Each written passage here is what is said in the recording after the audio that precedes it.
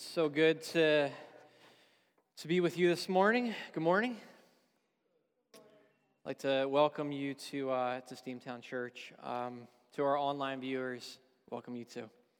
Next Sunday, we're going to be having a special service at Steamtown Church, commemorating the 20th anniversary of 9/11. One of the chaplain pastors who served that day and in the months to come will be here speaking at Steamtown Church, Pastor Rick Del Rio. And so I want you to know that everyone is welcome next Sunday, 10:30 at Steamtown. If you have a copy of your Bible, please turn with me to the book of Isaiah. The book of Isaiah. In the chair and pew Bibles, you're talking page 592. And we're going to be continuing in our sermon series, When Life Hurts. It's been pretty neat to see this 4-week sermon series develop as it's leading up to our 20th anniversary of 9/11. And what I want to do this morning is I want to be crystal clear. I want to be as upfront as possible. So I want to give you the main idea, the central point of today's sermon, and here it is. When life hurts, here's what I want you to do. I want you to seek a higher view of God.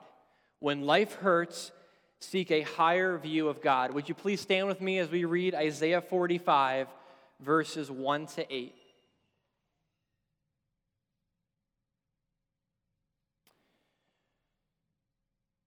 This is what the Lord says to his anointed, to Cyrus, whose right hand I take hold of, to subdue nations before him, and to strip kings of their armor, to open doors before him, so that the gates will not be shut. I will go before you and will level the mountains. I will break down gates of bronze and cut through bars of iron. I will give you hidden treasures, riches stored in secret places, so that you may know that I am the Lord, the God of Israel, who summons you by name.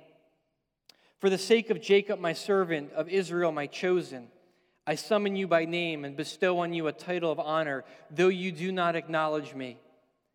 I am the Lord, and there is no other. Apart from me, there is no God. I will strengthen you, though you have not acknowledged me, so that from the rising of the sun to the place of its setting, people may know there is none besides me. I am the Lord, and there is no other. I form the light and create darkness. I bring prosperity and create disaster. I, the Lord, do all these things. You heavens above, rain down my righteousness. Let the clouds shower it down. Let the earth open wide. Let salvation spring up. Let righteousness flourish with it. I, the Lord, have created it. Thank you. You may be seated. When life hurts, seek a higher view of God. See, some of us in today's world, I would even go on a limb and say many of us struggle in the aspect of having a low view of God, kind of watering God down. Sometimes it's intentionally, sometimes it's not. And of course, there are many reasons for that. There's a lot of stuff going on in the world, right? Hurricanes, Afghanistan. And then there's, on top of that, the stuff going on in our everyday lives. We've all had circumstances or events or thoughts that have caused us to question whether God is really all-powerful, whether God's really all-knowing, and whether God is really in control of this universe. Like, what's your circumstance? For me, it was losing my grandfather. I wasn't ready to say goodbye. You know what I'm saying? Just wasn't ready to say goodbye to my pop-up. And I remember as he was dying of cancer in the hospital bed, just burying my head into my grandfather's chest at a young age, saying, I don't want to lose you.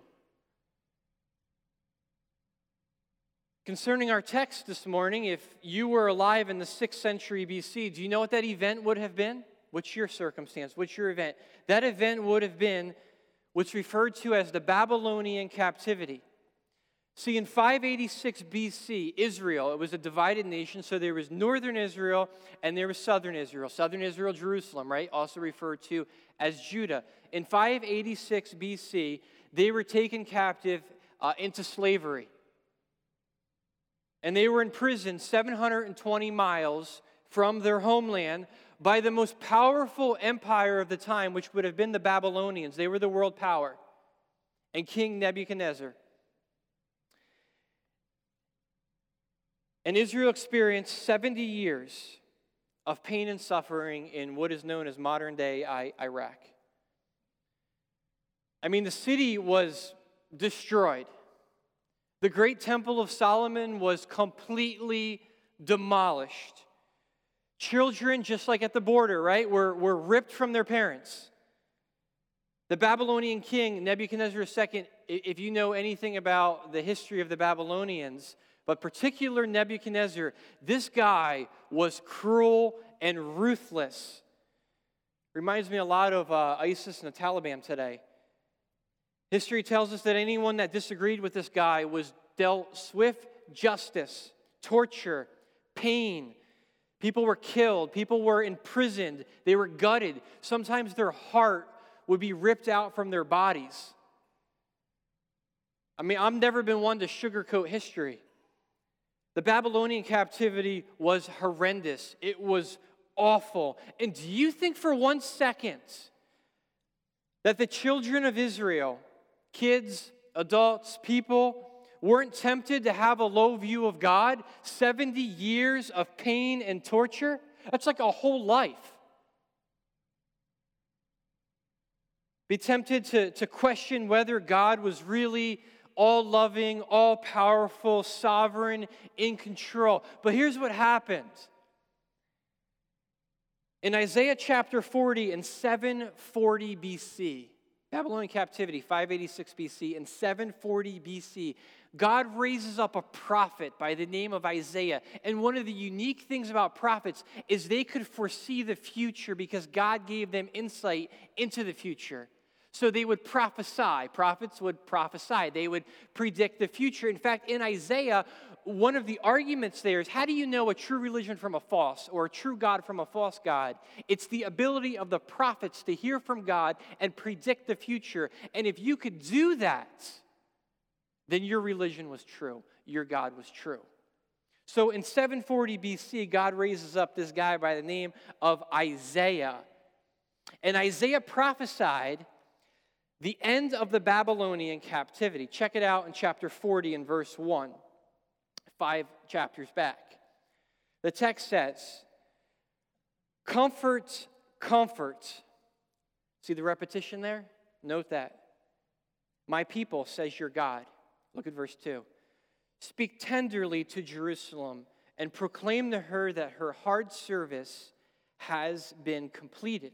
Look at verse 9. "You who bring good news to Zion, go up on a high mountain. You who bring good news to Jerusalem, lift up your voice with a shout. Lift it up. Do not be afraid. Say to the towns of Judah, here is your God, all loving." Look at verse 10. "The sovereign Lord comes with power, in absolute control, all powerful, and he rules with a mighty arm." Now, this prophecy given in 740 BC was fulfilled in 538 BC, where God rescued Israel from the Babylonians. Now, if I were Israel and I heard Isaiah's prophecy that this captivity was about to end, you know what I'd be doing? I'd be as happy as a puppy with two tails. I mean, seriously, the relief that comes. Like, if you've been through significant pain and torture, the relief that comes when you finally get a moment of comfort, a moment of peace. No amount of money in the world, I'd give it all up for just moments of peace and moments of comfort. I'd be walking on air. Here is your God. Here, you need God to show up, right? Here is your God. That's a statement that he loves you. The sovereign Lord comes with power. He rules with a mighty arm. like 70 years of torture and captivity is about to end. See, when life hurts, here's what we got to remember. When life hurts, we must never lose focus that God is in absolute control. See, when life hurts and we're worried and we're anxious, and rightfully so, it's usually because we're trying to do everything ourselves and in our own strength. But if you're looking for peace in the midst of whatever storm you are facing, you need to hold a bigger view of God and hold on to the fact that ultimately I will trust Him because He is in control. Some people have asked, where was God on 9/11? I can't believe there's a whole generation now where 9/11 is history. Where was God on 9/11? Let me propose that on 9/11, God was in the same place that He was on the day His Son died on Calvary's cross. On the throne, in control. See, God's either in control or He's not. He's either sovereign or He's not. Isaiah here says we can find rest and comfort. Look at it. Comfort, comfort my people, says your God, in the fact that God is in control of everything. And here's what faith does. Faith has absolute certainty that God is in control of our lives and has our best interests in mind. When life hurts, seek out, develop through the Word a higher view of God. Here's your God. The sovereign Lord comes with power, rules with a mighty arm. 70 years of captivity is about to end. And I can see the people of Israel being like, how is this captivity going to end? How is this pain and suffering going to end? Well, look at verse 1. Listen to this prophecy. The text reads, this is what the Lord says to His Messiah, to His anointed one, to Cyrus. Do you see it? Cyrus was an Iranian king, Medo-Persian Empire, also known in history as Cyrus the Great or Cyrus the Second or Cyrus the Elder. See, when Isaiah chapter 45 and verse 1 was written, the conservative position is 740 BC. This guy Cyrus wasn't even in existence yet. I asked an Orthodox rabbi recently when that passage was written, and he affirmed the conservative position that has been held by Orthodox Judaism for thousands of years is when this passage was written, Cyrus wasn't even in existence, yet Isaiah the prophet mentions him by name. He wasn't even born. The Babylonian captivity hadn't even happened yet. And this text was written 150 years before the time of King Cyrus. Now I want you to sit on that for a second. That's amazing. In Isaiah 45 and verse 1, God has a little chat with a not yet king. I think this passage is a remarkable example of God's ability to predict the future. Did you know that God wants us to know the future? 26.8% of the Bible is prophecy, according to Wikipedia. When life hurts, right? Seek a higher view of God. The text reads, this is what the Lord says to His Messiah, to His anointed, to Cyrus. Now, as far as I'm aware, this description of Cyrus as Messiah is the only time in all of God's Word where a Gentile, a non-Jew, has that title. But God's like, of course, from our vantage point, Yeshua, Jesus is the Messiah, but God's like, Cyrus, you're going to act like a Messiah type. Israel's Messiah, at least in the physical sense. And I'm going to use you to defeat the Babylonians and free the people of Israel. Now, I need you to understand this passage of Scripture would have shocked Israel like a cold shower.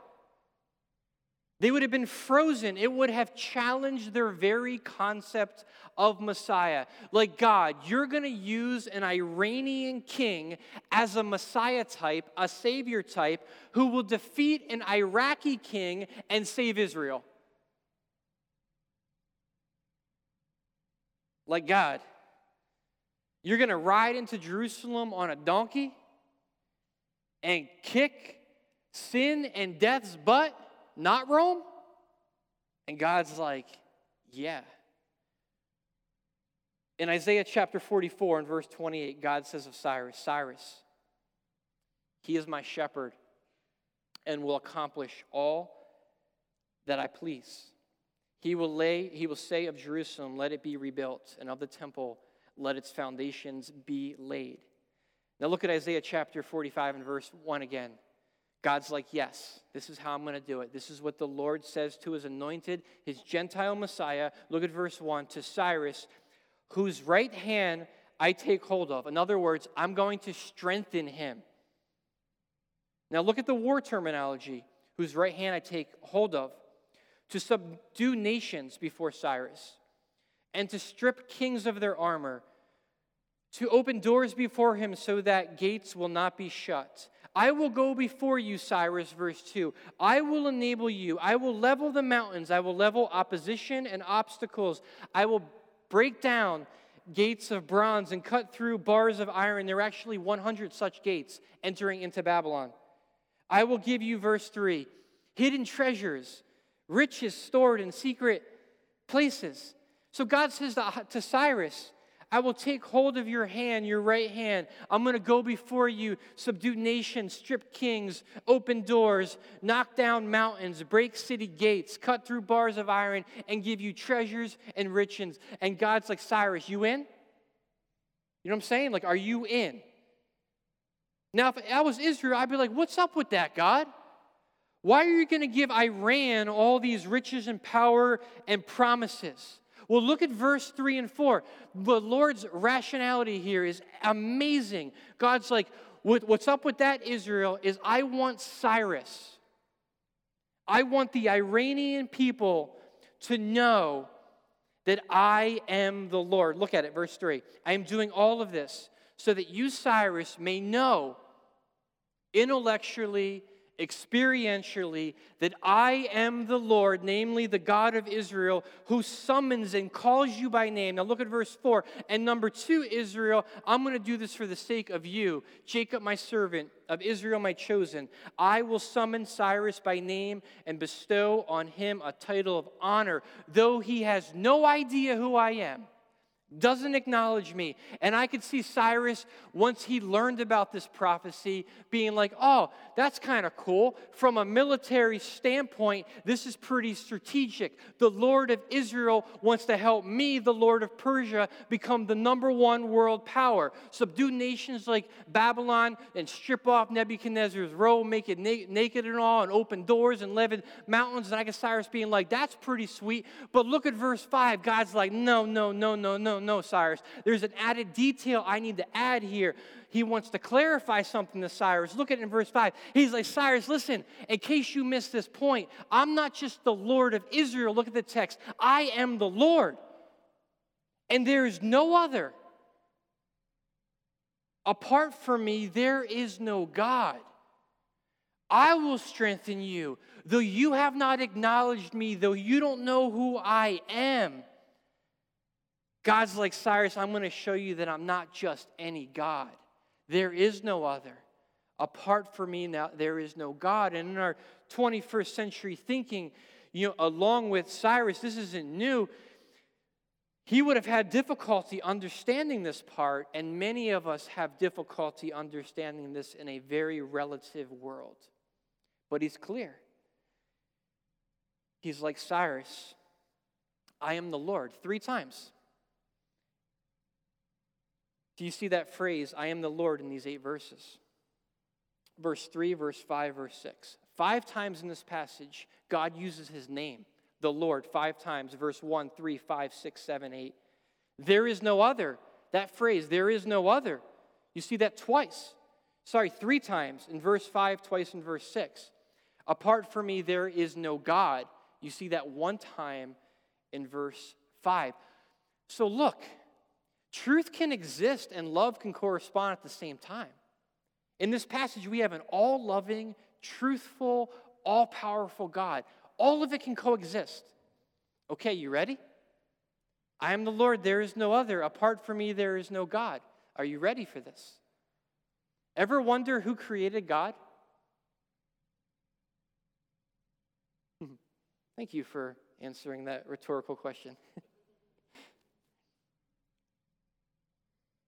Who created God?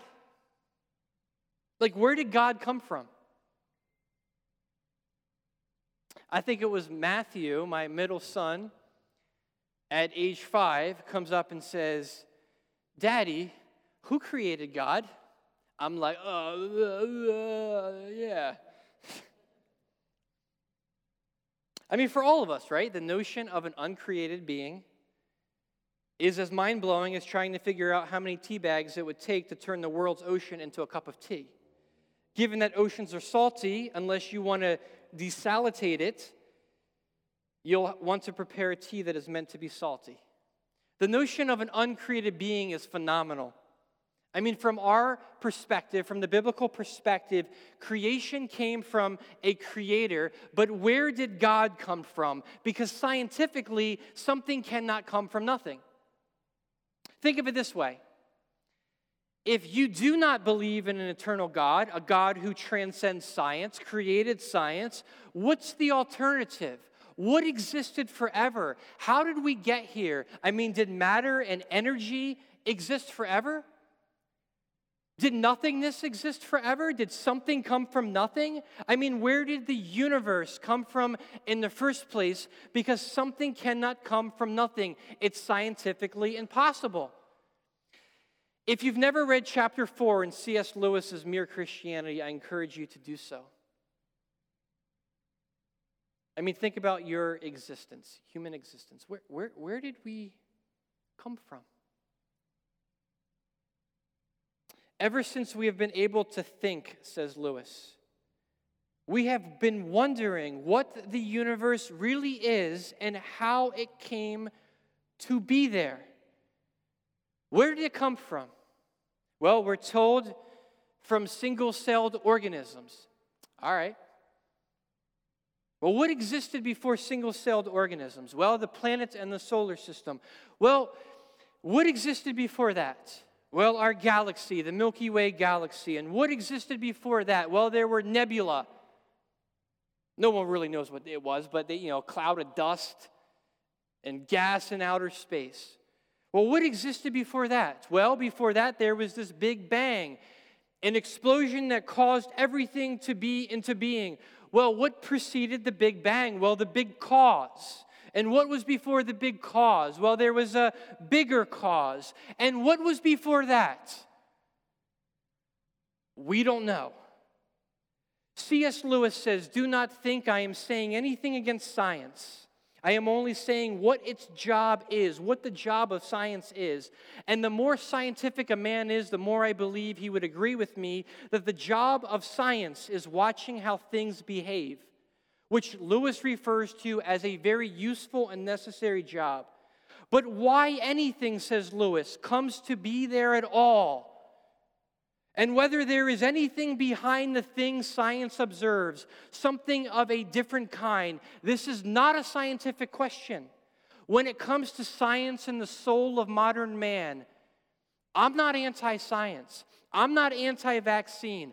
I'm super thankful for doctors and scientists, but we must recognize that even science has its limits. See, ultimately, we exist. We are an effect of a cause.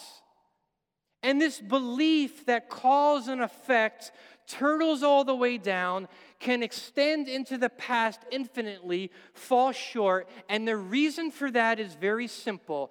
Everything that exists must have a first cause because nothing can create itself. In other words, the belief that there was nothing and nothing happened to nothing, and then nothing magically exploded for no reason, creating everything, and then a bunch of everything magically rearranged itself for no reason whatsoever into self-replicating bits, which then turned into humans and dinosaurs and salty oceans. That's not science, that's scientism. I mean, you show me one building without a builder. One design without a designer. One painting without a painting. Show me one Minecraft without a Minecrafter. Nothing in this world creates itself. Everything that exists has something that caused it. And when it comes to this question, who created God? The answer is nothing, no one. God is the first cause of everything that exists. He's eternal, the uncaused cause. He is the first and the last, the beginning and the end, the Alpha and the Omega, who is and who was and who is to come. Revelation 1:8. And to put it mathematically, the category in the Judeo-Christian worldview of the uncreated is not empty. See, when life hurts, we may not know everything about the past and the present and the future, but we must never forget that we know the one who holds time in his hand. This is affirmed in Psalm chapter 90 and verse 2. Before the mountains were born, or you brought forth the whole world, from everlasting to everlasting. Look at this. You are God, which means that no matter what lies ahead, God is already there. Which means when life hurts, we need to seek a higher view of God. And we must never be afraid to trust the pain and suffering in our lives, past, present, future, to an eternal God. Someone once said that you're either just coming out of a storm in life, you're either currently in a storm, or you're about to enter into a storm. Listen, when life hurts, and it hurts bad sometimes, we need to keep a bigger biblical view of an eternal God. In fact, only the Judeo-Christian worldview presents a God who is uncreated, outside of time, with no beginning, no end. In the 4th century BC, when the Jews, after the Babylonian captivity, they made it to Athens, and they actually influenced Plato's view in this uncreated God who was outside of time. So in some of his later writings, you see Plato picking up on this. See, for us, time is linear, can't be stopped, can't be reversed. I mean, I know I'm saying this at 40, but I can't believe I'm already 40. For us, everything has a beginning. It's sad, right? My grandfather, I dove into his arms as he was dying of cancer. I'm not ready yet. Everything has a beginning, everything has an end. But think of this, for God, He created time, and there's a second dimension of time which God dwells on, outside of time. It's so infinitely long, running in an infinite number of directions, length of time, width of time, never crossing or touching our timeline, where God is uncreated, uncaused, has no beginning, outside of time, no end, able to create any number of space-time continuums, dimensions at will, transcending matter, space, energy, everything. I don't even know what I'm talking about. That's how big God is. And all He says is, trust me. Trust me. 2 Peter 3:8 says, but do not forget this one thing about God, dear friends. With the Lord, a day is like 1,000 years, and 1,000 years are like a day. And God's like Cyrus, I am the Lord. There is no other apart from me. There is no God. And His heart and His desire is for us to know this, not just intellectually, but experientially and emotionally. I want you to know what I am like, Cyrus. I am the Lord, and there is no other. When life hurts, seek a higher view of God. Ever wonder what God is like? Well, according to Scripture, God is self-existent, independent, unchangeable, eternal, infinite, omnipresent, omniscient, omnipotent. God is wise, truthful, loving. God is holy. This is Serve Sunday. Remember Isaiah 6? Isaiah goes before this holy God, and he recognizes his sin. And then God's like, who am I going to send? Whom I'm going to use? Who's willing to step up? And Isaiah's like, it's me and the angels, so I guess I got to step up. I'm willing. I will go. Send me. See, when you have a bigger view of God, you're more like, God, how do you want to use my life? I'm not going to make the direct application to therefore you got to be on the greeting team, therefore you got to serve in the cafe. I'm saying like there's a willingness in your heart to say, God, how do you want to use me? I'm willing to serve. I'm willing to surrender my entire life to you. God is holy, righteous, just. When life hurts, seek higher. God's like Cyrus. Let's wrap this up. Look at verse 5. I'm not just the God of Israel. I am the Lord, and there is no other. Apart from me, there is no God. I will strengthen you, though you have not acknowledged me. Now, we don't know if Cyrus ever acknowledges God, but he decides to use him in a powerful way for a powerful purpose. Look at verse 6. So that from the rising of the sun in the morning to the east, to the place of its setting in the evening to the west, people may know all day, every day, there is none besides me. I am the Lord, verse 3. I am the Lord, verse 5. I am the Lord, verse 6. And there is no other. No one else to look to pray to trust. Look at verse 7. I form the light and create darkness. I bring prosperity, and I am sovereign over disaster. I, the Lord, do all these things. In fact, over 14 times in this passage, the Lord declares his acts. Then, with incredible and repeated emphasis, he proclaims to all of us in verse 8, not just to Cyrus, but to all of us, that he is the Lord. Look at verse 8. You heavens above, rain down my righteousness. Let the clouds shower it down. Let the earth open wide. Let salvation spring up from the earth. Let righteousness flourish with it. I, the Lord, have created it. And in 539 BC, Babylon fell to Cyrus.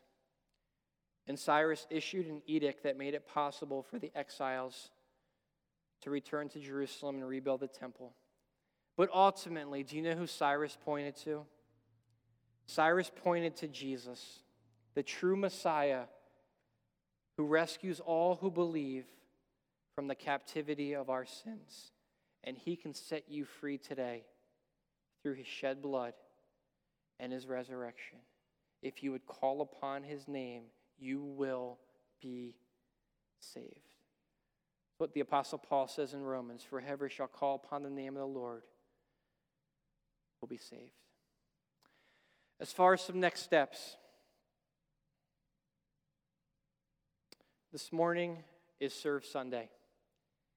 And it's going to be explained in a second. But just like Isaiah, who had a bigger view of God and was like, God, I'm willing to serve. I want to encourage you as a next step to today's sermon, sign up to join a ministry team. Second next step, come tonight to our worship night. Is there any better, once you get a glimpse of who God is, to want to worship him? He's worthy of our worship. Come tonight at 7 for our worship night. And third, as next week is the final week in this series until we begin the book of Ephesians, if you have some pain in your life, some hurt in your life, I want to encourage you on Monday nights, starting next Monday, 6:30 to 8:30 at the church here, Grief Share. Grief Share. It's an 8-week gathering, small group gathering, where we're going to press into who God is and hopefully experience some healing in our lives. So there's some next steps as it relates to today's sermon. God bless you, Steamtown. If you're here this morning and you've never accepted Jesus Christ as your Savior, would you please all bow your head with me, close your eyes. If you've never trusted in Jesus Christ as your Savior, why don't you pray something like this to God? God, I have gotten a glimpse of you, Lord, that is bigger than before I came in this morning. And Lord, I recognize my humanness and how I fall short of your glory. And because of that, right now, I want to trust in Jesus Christ as my Savior, believing that you came to this earth, you died and you were buried and you rose from the grave. And we ask this in Jesus' name.